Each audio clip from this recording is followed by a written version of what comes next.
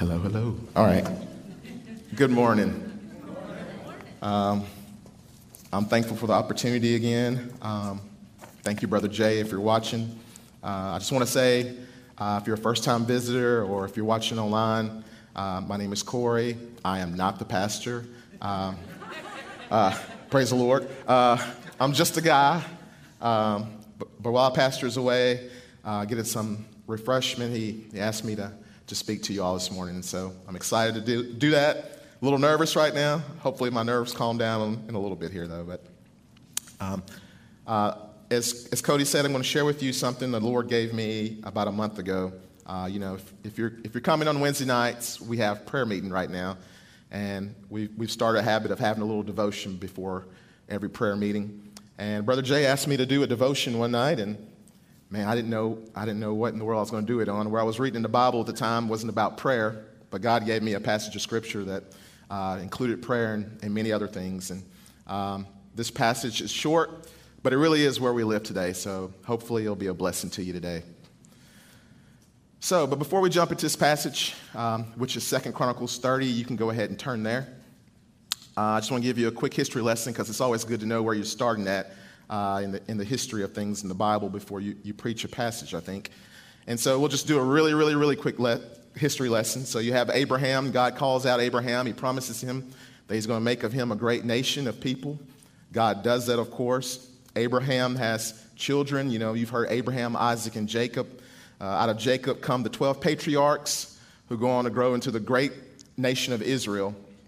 God took Israel. He delivered them out of the hand of Pharaoh in Egypt.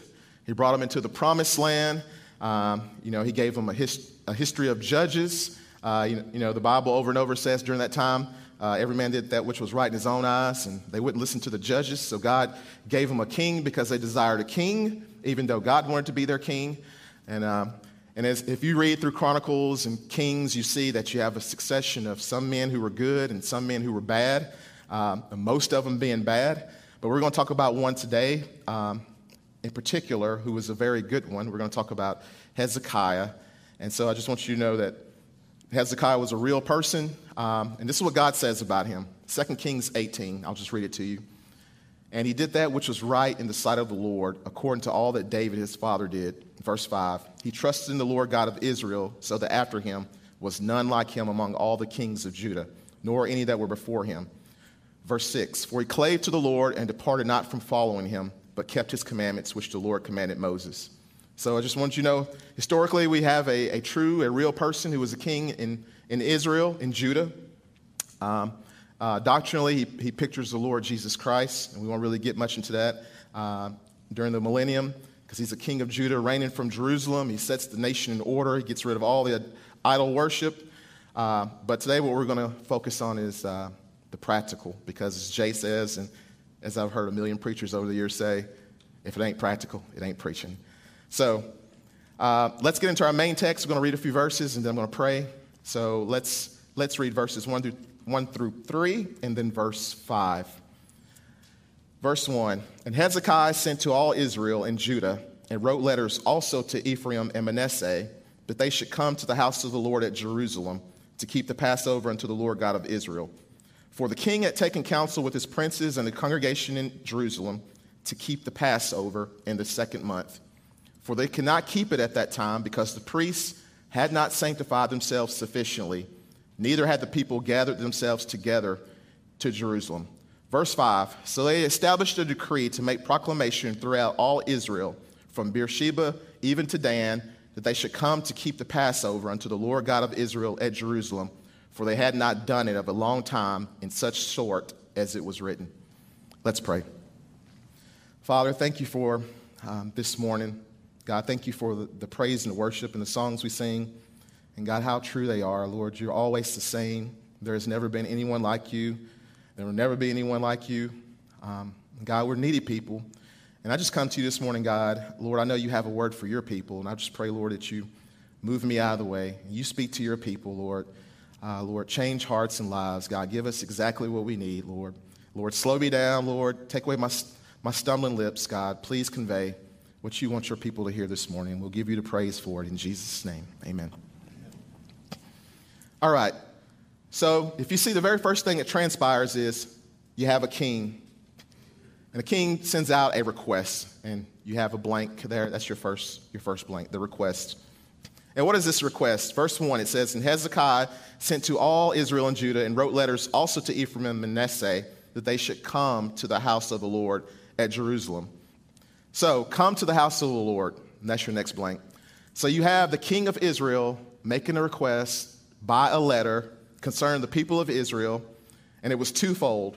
First, they were to come, but they were not to just come to any old place. They were to come to the house of the Lord at Jerusalem. So it was specific. It was a request to come to a certain place at a certain time to meet and commune with the Lord. You know, God chose early on the nation of Israel that Jerusalem would be the center of all things. In 2 Chronicles 6:6 it says, "But I have chosen Jerusalem that my name might be there." And over throughout Scripture, you see Jerusalem being the center of many things. And as a side note, although we're now living in a different dispensation, the age of grace, and God does use us, the church, to do his work and to propagate his word, just know there is a day coming soon where God will reestablish Jerusalem as the center of all things. So we just wanted to say that as an aside for those who think, we've somehow replaced the nation of Israel. We have not. Now, again, this request was made by a letter from a king to the people. And who did it go out to? It went out to everyone. And you say, how do I know it went out to everyone? Well, because it says in verse 1, he sent to all Israel and Judah, and also to Ephraim and Manasseh. Verse 5 says that a decree was established to make a proclamation throughout all Israel that they should come. You see, every able-bodied Jew who was present in that area was requested. Really, they were expected to come.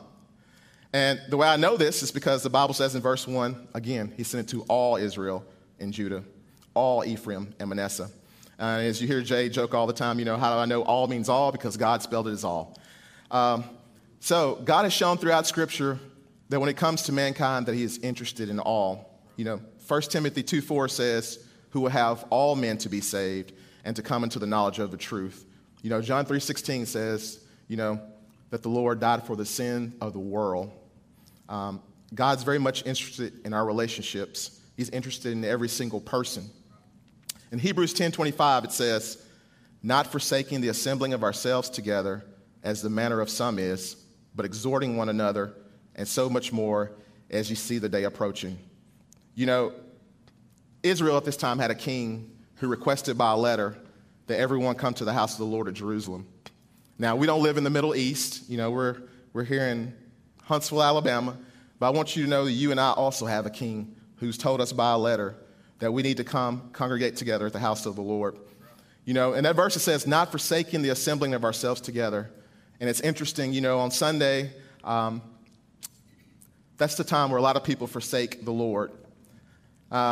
It's only when we run into a mess a lot of times that we want to reach out to him. And it says, as the manner of some is. So some of us are coming to the house of the Lord. Some of us are not. And he tells us we need to do it more as we see the day approaching. When Jesus was on this earth, he was the light of the world. He said it, "I'm the light of the world." And biblically, where we are now, we're in the night. And Paul told us, Romans 3:12, "The night is far spent, the day is at hand. Let us cast off, therefore, the works of darkness, and let us put on the armor of light." And you know what? That day is approaching. You and I are at the end of times. I absolutely believe that. If you don't believe it, just turn on the news. Things are not getting better. They're only getting worse. And the day is at hand. And in Hebrews, it says that we should assemble ourselves together. And we don't want to be as the manner of some is. He wants us all to be here. So this includes you and your family. I know a lot of times we think all means, hey, maybe just me. But that means mom, that means dad, that means son, daughter, dog, cat. Just making sure you're awake. The Lord is interested in our relationships, and he's interested in us having community together. And so the second thing I want you to see is that he called for unity. And that's your next blank. And how do I know this again? Because in verse 1, he wanted Israel and Judah, Ephraim and Manasseh. In verse 5, he said Beersheba to Dan. And in verse 11, you see the tribes of Zebulun, Asher. And again, he wants them all to come and unite at Jerusalem. You know, the one thing God wants most out of his body, not the only thing, but one of the biggest things, and I think Brother Cody, he touched on this last week when he preached on the Lord's Supper, is unity. And that's a real problem we have today. You know, we can't get done what we get done here, and churches all over can't get done what they need to get done when we're not united, we're not together. There's power when we're together in numbers. 1 Corinthians 1:10 says, "Now I beseech you, brethren, by the name of our Lord Jesus Christ, that ye all speak the same thing, and that there be no divisions among you, but that ye be perfectly joined together in the same mind and in the same judgment." Psalm 133:1 says, "Behold, how good and how pleasant it is for brethren to dwell together in unity." So what's our principle here? You know, God desires corporate worship and fellowship with his people. Now, we know there's nothing particularly special or hallowed about these walls we're in. And if you're on the clean team, you know that's really true. But, again, our King has told us by a letter that we need to come and meet together. He wants that community. He wants that unity. If you're a believer in Christ, God has provided a specific place, a specific time, via a local church all around the city where you and I can congregate together in unity to worship the Lord with other believers. And really, this is where the rubber meets the road. But this is where a lot of believers, for whatever reason, struggle. You know, I know God didn't set 7905 Logan Drive as the place where he would set his name specifically, but Matthew 18:20 says, "For where 2 or 3 are gathered together in my name, there am I in the midst of them." And so why do so many of us struggle with this? Just coming out to the house of the Lord. That's the simple thing. You know, I understand if you're bedridden or if there's, we all have things that happen in life. Life happens. But if you're able-bodied and the Lord's blessed you to be able-bodied, you should be here. And if you can't be here, you need to be somewhere because the King has commanded it. All right. Now let's see the next thing, the next leg of the request by the King. The second leg of the request was keep the Passover. Make sure I keep a look on our time here. So Israel was to keep the Passover. And what is this thing of the Passover? What's its significance? You know, we live in the heart of the Bible Belt. You hear a lot of different things. There's a lot of religious activity here in Huntsville, Alabama, and the South in general. You may have heard of the Passover. Maybe you don't understand what the Passover is. So again, let me give you a quick historical trip down memory lane on the Passover. But if you would, please turn to Exodus 12, because this is the first place the Passover is mentioned. And so as you know, you may have heard before, the nation of Israel grew a mighty people. There was a famine in their land where they were in the land of Canaan, and they ended up in the land of Egypt. While they were in the land of Egypt at first, the Pharaoh who was alive, he was on their side. He was for them because of Joseph. When Joseph died and when that Pharaoh died, the next Pharaoh was not a believer in Jehovah God. He was worried about the children of Israel, about them multiplying and possibly taking over the land of Egypt.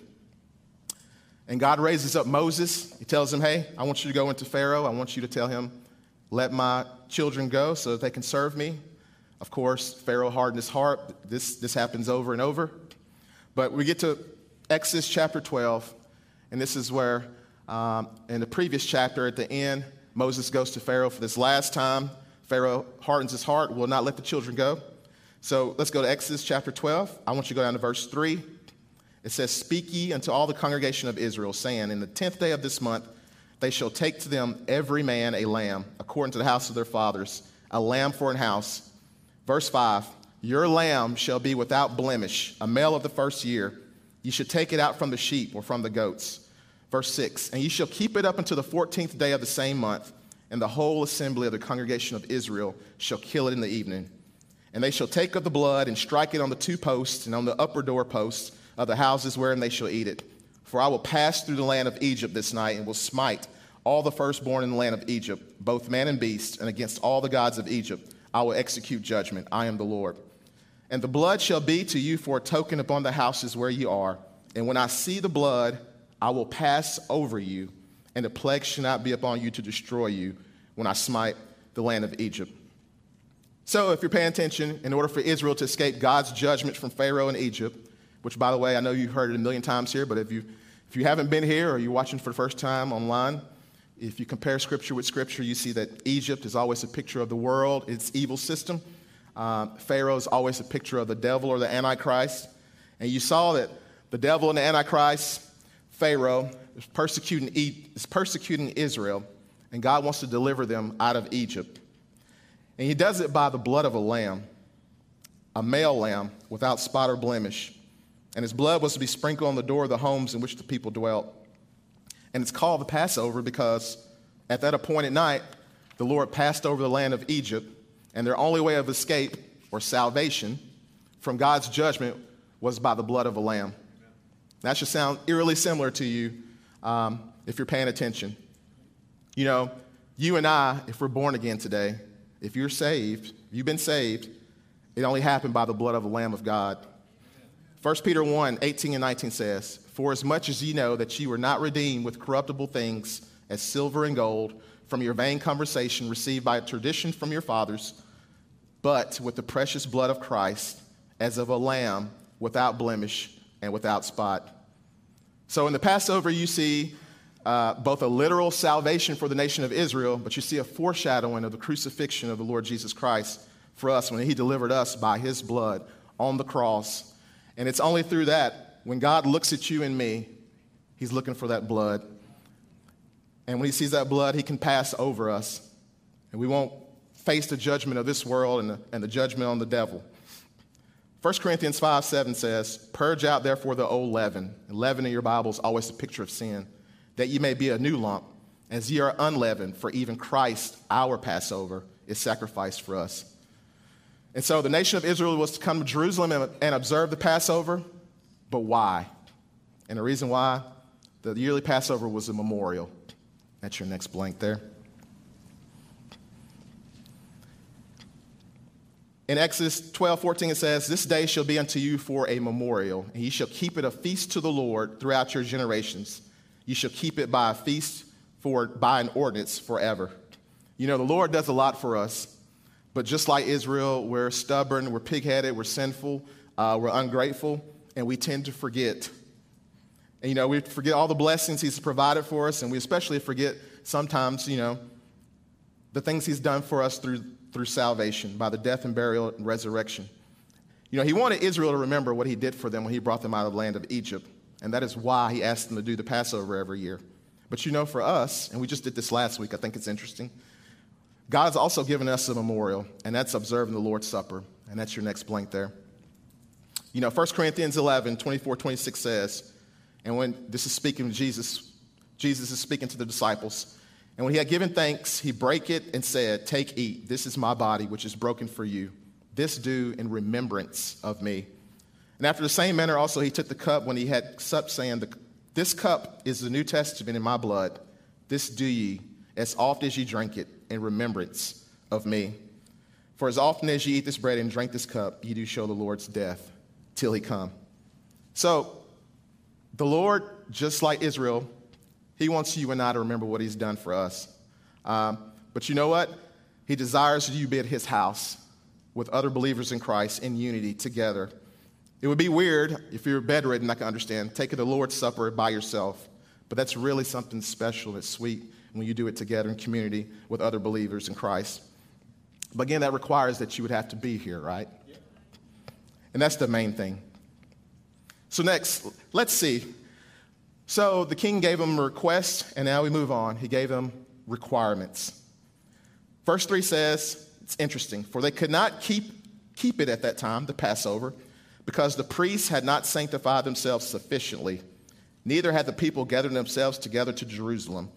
Verse 6 says, "So the post went with the letters from the king and his princes throughout all Israel and Judah, and according to the commandment of the king, saying, Ye children of Israel, turn again unto the Lord God of Abraham, Isaac, and Israel, and he will return to the remnant of you that are escaped out of the hand of the king of Assyria." Verse 8, "Now be ye not stiff-necked as your fathers were, but yield yourselves unto the Lord." So you see, the kings asked them to come to the house of the Lord, but the Passover couldn't be held. Why? One, everyone wasn't there. But two, I thought this was really interesting. The priests had not sanctified themselves sufficiently.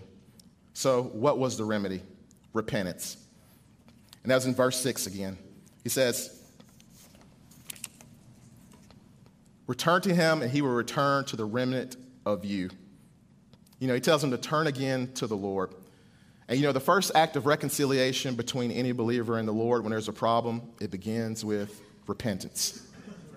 And repentance is just a change of mind that results in a change of action.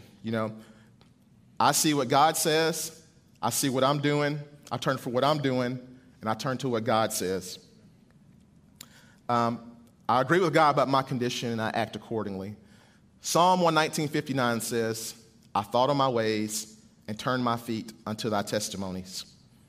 Even when the Apostle Paul was in prison in Caesarea and testifying before King Agrippa, his testimony was he had showed first unto them of Damascus and at Jerusalem and throughout all the coast of Judea, and then to the Gentiles, that they should repent and turn to God and do works meet for repentance. Zechariah 1:3, therefore say thou unto them, thus saith the Lord of hosts, turn ye unto me, saith the Lord of hosts, and I will turn again unto you, saith the Lord of hosts. So you see this thing about repentance. It's a good thing when you know what God's asked you to do, but then the next thing you got to do is decide if you want to do it. And if you're not doing it, all you need to do is repent. And as you grow in the Lord, and I know I've been saved now 20 some odd years, almost 25, I think 25 this year. There's been many times God's spoken to me about things I knew better, things maybe I didn't know, but when the Lord spoke, it was time to repent. So the next requirement we see is sanctification. In verse 3, it says that the priests had not sanctified themselves sufficiently. And again, this was very curious to me when I was reading this, because I'm thinking, okay, the priests are the main people who make sure that the Passover happens.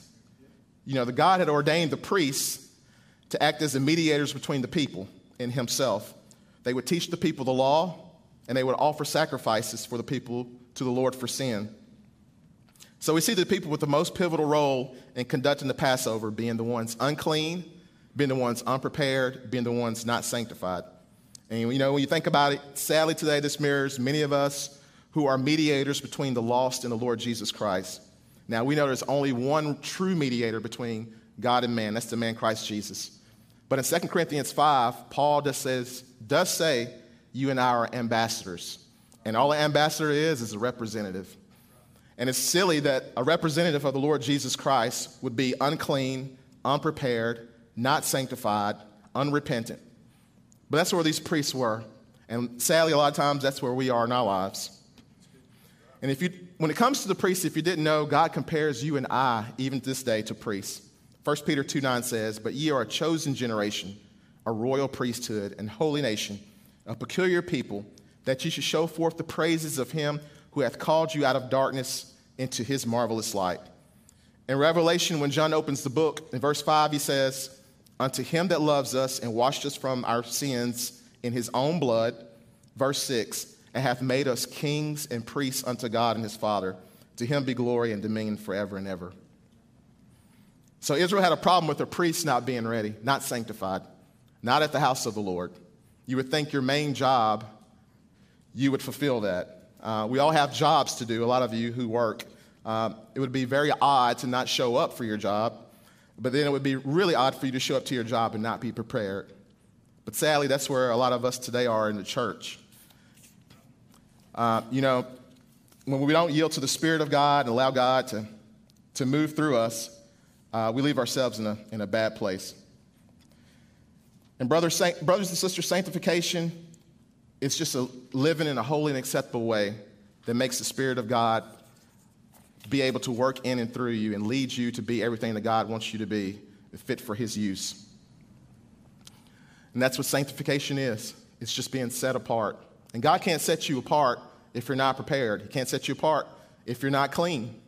He can't set you apart if you're unrepentant. He can't set you apart for his use if you're not even willing to come to his house. He can't use you. And you see in your next blank, it says themselves.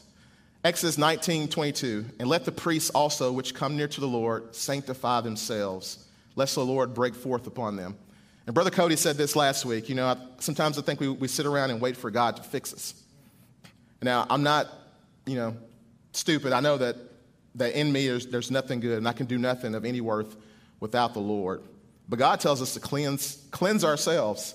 He told these priests to cleanse themselves. And us as a church, we need to clean ourselves. And you and I, when we're home by ourselves and in the recesses of our mind, we know those things that are unpleasing to the Lord. We know those things that he may be calling us to repent of, to let go of, the things that are keeping us from being sanctified. And you know what? The remedy is just to cleanse yourself. Don't wait on the Lord to do it. That's not going to happen that way. Ephesians 5:24 through 27. In verse 26 particularly, it says that he might sanctify and cleanse it with the washing of water by the word. And that's the Lord Jesus sanctifying and cleansing us with his word. But you know what? You got to get in it if you're going to cleanse yourself. The word of God will clean you, but it doesn't work by osmosis. You got to get in it. You got to read it. You got to listen to it. Again, that's why it's important for you to be in the house of God, so you can have brothers and sisters who know the scriptures, who can teach you, who can guide you. And I guess that's where comes my discipleship plug. Here at this church, if you're a member of this church or if you become in this church for any manner of time, we take you through a biblical process here of discipleship. And through that process, you go lesson by lesson, and we show you how God expects for you to live, how he expects you to conduct yourself. It deals with every area of life so that you and I can be sanctified, a sanctified priest, an ambassador to this lost world. But you know what? You have to want to do that for yourself. You have to cleanse yourself. People can take you through lessons, but if you don't do it, you don't cleanse yourself. So not only did the priests need to be repentant and sanctified, they had to be partakers in service. Verse 8, now be ye not stiff-necked as your fathers were, but yield yourselves unto the Lord, and enter into his sanctuary, which he hath sanctified forever, and serve the Lord your God. So you see this thing about service.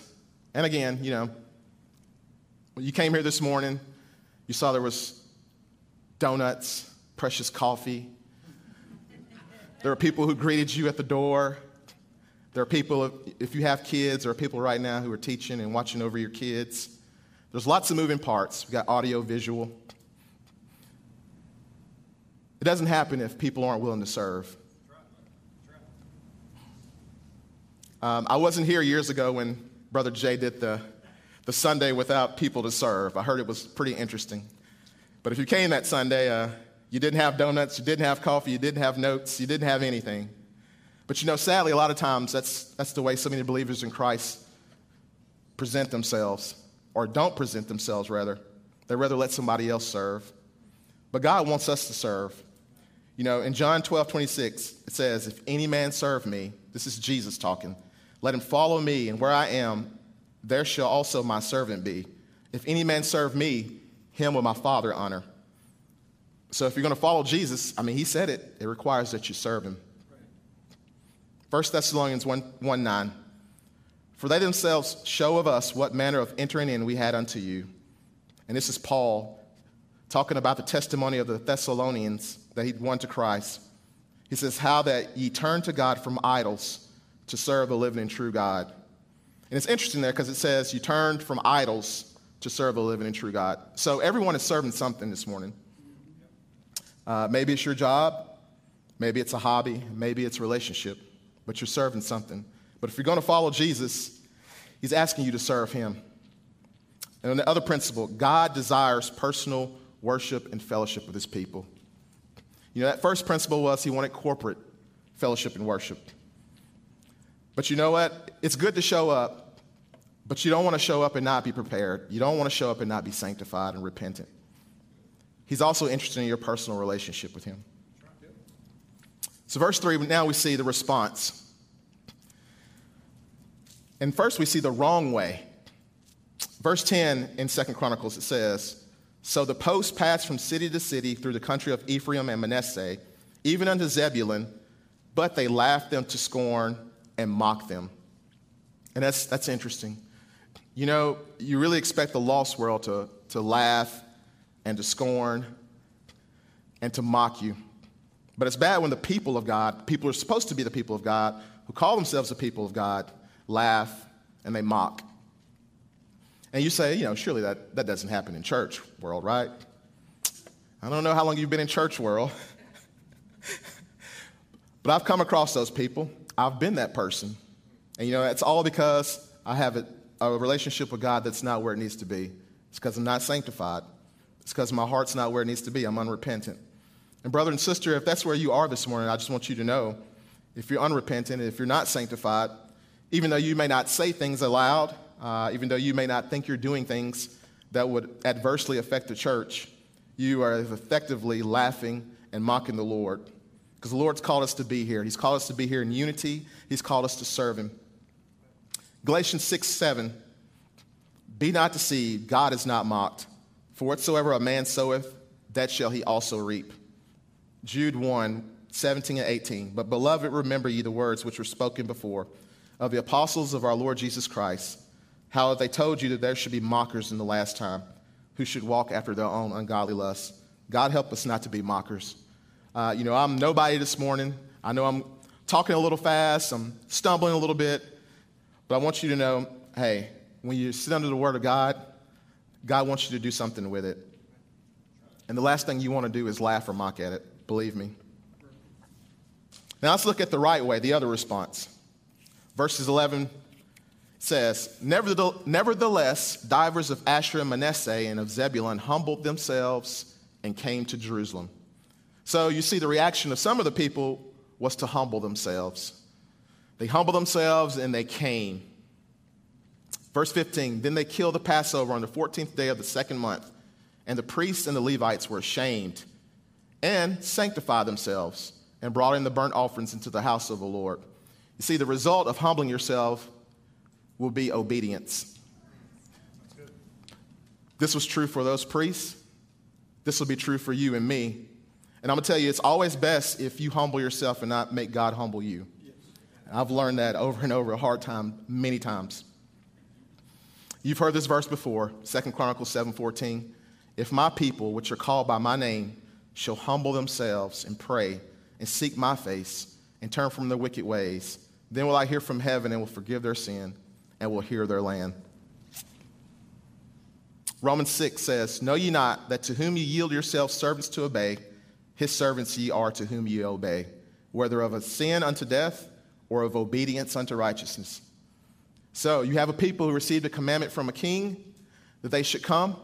Some mocked and laughed, and some humbled and obeyed. And you know what? There's no difference today because man is still the same. And then we see the last one. We titled this one, The No Way. And the reason I said no way, because in verse 13, if you see, it says, and there assembled at Jerusalem much people. But it didn't say all the people. And who did he ask to come to Jerusalem? All. And right, you know, in church world, we had this too. So maybe you're not all out against God. Maybe you're not all in for him. Maybe you just don't do anything. Maybe you just don't say anything. But you know what? When you don't respond, that's also the wrong way. You're also saying, I'm not with you, Lord. And the principle is God's word always demands a response. Anytime you sit under the preaching and teaching of the word of God, regardless of who it is, regardless of what you think of that person, and you may think I'm an idiot right now, I want you to know, the Lord wants you to know that his word always demands a response. It could be yes, Lord. It could be no, Lord. It could be not saying anything, which again is no, Lord, but it demands a response. And finally, we see the result. Let's see the effect of God's people coming together in unity with personal sanctification and obedience being central. And first, we see the effect on believers. Verse 21, you have praise. And the children of Israel that were present at Jerusalem kept the feast of unleavened bread 7 days with great gladness. And the Levites and the priests praised the Lord day by day. You know, there's something about praise. And we just did a little praise and worship a minute ago. And, you know, just from my standpoint, sometimes of being able to sing on stage, leading the church in praise and worship. It's awesome to look out and see the people who are praising the Lord. And I guess you could say they're singing. And singing and praise are two different things. But there's something about us giving God admiration with our lips. And it's always curious to me when I can see a room of people who are doing so and then some who are not. He's worthy of our admiration. Hebrews 13:15 says, "By him, therefore, let us offer the sacrifice of praise to God continually. That is, the fruit of our lips giving thanks to his name." You know, you ought to have a reason to praise him this morning. If you're just alive right now, if you can hear my voice right now, you have something to praise God about. Not me, but the fact that you can hear, the fact that you can see, the fact that he woke you up this morning, he allowed you to come here. He's good to us. These people who got right with God, those who followed the king's commandment by letter to show up to Jerusalem at the house of God, God was able to do a work. And what happened was, out of the hearts of those people came praise. And that should be the same for us. Second, what you see is singing. Again, in verse 21, the latter part says, "And the Levites and the priests praise the Lord day by day, singing with loud instruments unto the Lord." And he's worthy of singing to, guys. The funny thing is, when you're right with the Lord, even when things are hard and you want to give up and things aren't going the way you think they ought to, there's been many a time in my life when I'm right with the Lord, the one thing I want to do is just sing to him. And again, it's curious when you see people who can't sing to him, people who claim they know the Lord Jesus Christ. He saved them from a devil's hell, and they can't sing to him.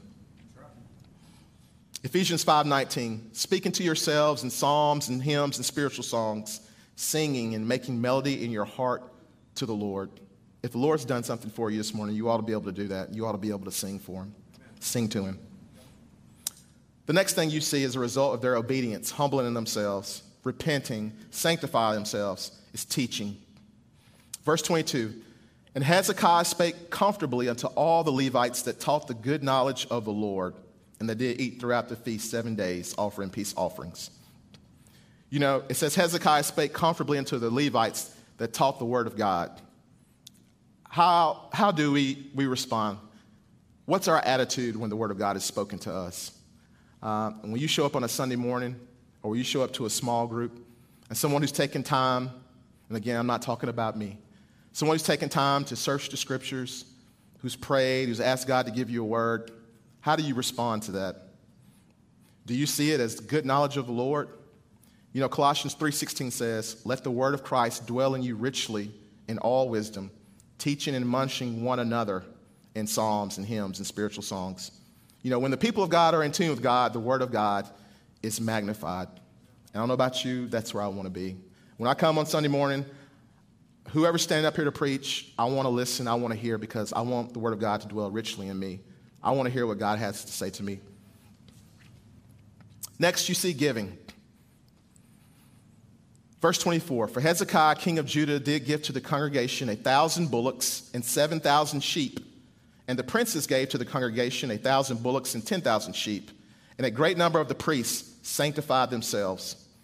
So here we see the king and certain of the people gladly giving of their substance in service and worship to the Lord.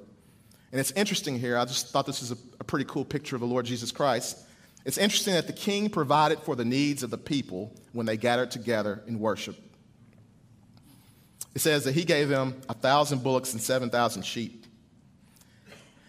And you know, and obedient people are given people. It's just a natural thing that comes from you when you walk in the Spirit of God. You know, Luke 6, Jesus says, "Give, and it shall be given unto you. Good measure, pressed down and shaken together, and running over, shall men give into your bosom. For with the same measure that ye meet withal, it shall be measured to you again." You know, you can give of lots of things. Certainly, God wants us to give of our tithes and offerings so that we can keep the church going, so that we can support worldwide missions, so that we can do all the things it takes to try to reach the lost. But you can also give of your time. You can give of your talent. It's not just the substance. Sometimes it's just the giving of yourself.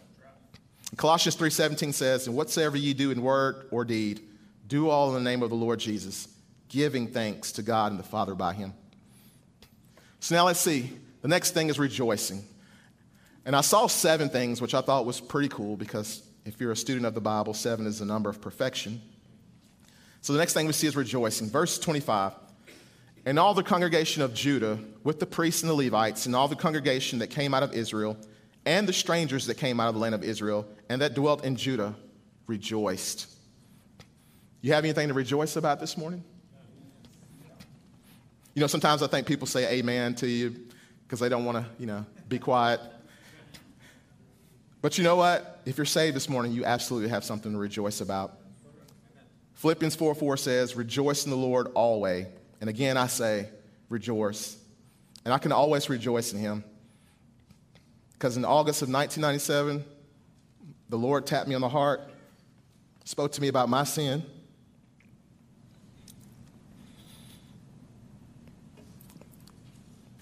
And I got it right with him. He changed my life. Amen. If you're sitting here this morning and you can't rejoice in that, something's wrong. In Romans 12, when Paul's describing reasonable Christian living, he says that we should rejoice in hope, patient in tribulation, continue instant in prayer. You know, you can rejoice even when things aren't going well. There's always something you can rejoice in the Lord about, always. The next thing we see is blessings, and I promise you I'm winding it down here. I know I can see the looks on some of your faces. Some of you are ready to get to your nearest buffet, I can tell. So blessings. Verse 27, then the priests and the Levites arose and blessed the people. You know, when you're present and obedient to God, you're able to be blessed by others. It says the priests and the Levites arose and blessed the people. But you know what? You also have the opportunity to be blessed by others. You can be a blessing and you can be blessed. You know, Ephesians 1:3 says, blessed be the God and Father of our Lord Jesus Christ, who hath blessed us with all spiritual blessings in heavenly places in Christ. And let's be honest, where we live here in Huntsville, Alabama, and I mean, if you're an American, you live in a first world country, you're blessed. You're blessed physically, certainly, but you're also blessed spiritually if you are a believer in the Lord Jesus Christ. It says he's blessed us with all spiritual blessings in heavenly places. He provides for us while we're here on this wicked world. I don't think any of us are missing meals, me especially. He provides for our needs. But not only that, he gives us the spiritual tools we need. We have the Holy Spirit of God to lead us and guide us. We have fellow brothers and sisters we can cast our burdens on. He gives us so much. Truly, we are blessed. And then you see prayer. Verse 27, then the priests, the Levites, arose and blessed the people, and their voice was heard, and their prayer came up to his holy dwelling place, even unto heaven. And that's like the last verse of the passage. But it's interesting that the prayer didn't come up to God before his holy dwelling place, even into heaven, until everyone first left what they were doing, came to Jerusalem to the house of God, sanctified themselves, were willing to serve, were willing to do whatever God asked them to do. That's when their prayer was heard. And sometimes we wonder how come our prayers aren't being heard. Well, I'm asking you this morning, what are you doing? Where are you at? You know, a right response to the Lord will always produce the right results every time. Philippians 4:6 says, be careful for nothing, but in everything by prayer and supplication with thanksgiving, let your requests be made known unto God. Colossians 4:2, continue in prayer and watching the same with thanksgiving. You know, prayer is really where it is. That's where the power comes from. That's where God brings things to your memory. That's where anything that's going to happen happens. If we're going to get anything done, if God's going to work through us, it's going to be because of a result of prayer. Lastly, we see the effect on strangers or non-believers. In 2 Chronicles 30:25, it says, and I thought this was interesting, and all the congregation of Judah, with the priests and the Levites, and all the congregation that came out of Israel, and the strangers that came out of the land of Israel, and that dwelt in Judah, rejoiced. So here you see this thing of the stranger. And if you don't know what that means, this is the first time you've heard that term used in the Bible. In the Old Testament, a stranger was anyone who was not a part of the lineage of Israel. And so they were not under God's promises. They didn't have an inheritance. They didn't have any of the blessings or anything that God promised the nation of Israel. But you see a curious thing. When the nation of Israel got right with God, it had an effect on the strangers. You know, for you and I today as a part of the body of Christ, a stranger would be a lost person because they are outside of the body of Christ. They're not under the provision and the blessing of the Lord. They don't have an inheritance in his kingdom. But like you see with Israel here, you and I have an opportunity. What we do affects others. Matthew 5:16 says, "Let your light so shine before men that they may see your good works and glorify your Father which is in heaven." So what you do, how you live really matters. People are watching. I tell you, if you go on your job and you mention the name of Jesus, people will definitely start watching you. Are we letting our light shine? Are we having an effect on the strangers around us? Because there's many strangers around us, lost people dying and going to hell. Are we sharing the word of God? Are we being a light to them? And it's really convicting. 1 Corinthians 15:34 says, "Awake to righteousness and sin not, for some have not the knowledge of God. I speak this to your shame." And Paul wrote that to believers. And God left that in the scripture for us to read today. You know, the way you live, the way you conduct yourself has an effect on the people around you. Are the strangers going to see the way you live? Are they going to see your God as a big God? Do they see your God is real? Your God is answering prayer. Your God is able to move mountains. Your God is able to heal. Your God is able to do and be everything you need him to be. Or do they see a religious person? Or do they not even know that you believe in the Lord Jesus Christ? I think God would have us to wait to that righteousness. So in conclusion, we'll read verse 26 and 27 here. And some of you are saying hallelujah. You were not supposed to laugh at that. It says, "So there was great joy in Jerusalem, for since the time of Solomon, the son of David, king of Israel, there was not the like in Jerusalem. Then the priests and Levites arose and blessed the people, and their voice was heard, and their prayer came up to his holy dwelling place, even unto heaven." And you know, if you were paying attention, all the main points here were brought to you by the letter R, because you know that's what preachers do. And I was thinking, you know, how do I wrap this up, Lord? And for whatever reason, he brought to me Romans 12:1. "I beseech you, therefore, brethren, by the mercies of God, that ye present your bodies a living sacrifice, holy, acceptable unto God, which is your reasonable service." And in closing, I just want to say it's just reasonable. It's reasonable, if you're a believer in the Lord Jesus Christ, that you come to his house on a regular basis at the time appointed. If not here, you need to find somewhere to be, because your King has commanded you to do so. It's reasonable you be in unity with your brothers and your sisters in Christ. It's reasonable that in your personal walk with the Lord, that you be repentant, that you be sanctified. It's reasonable that you serve. You know, really, it's just reasonable with those 7 attributes, that you sing, that you praise, that you give. It's just reasonable. I don't know where you are this morning.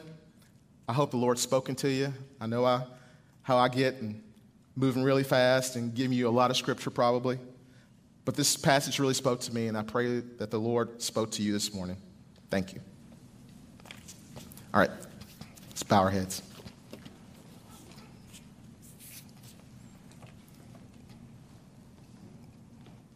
Lord, thank you again for this day.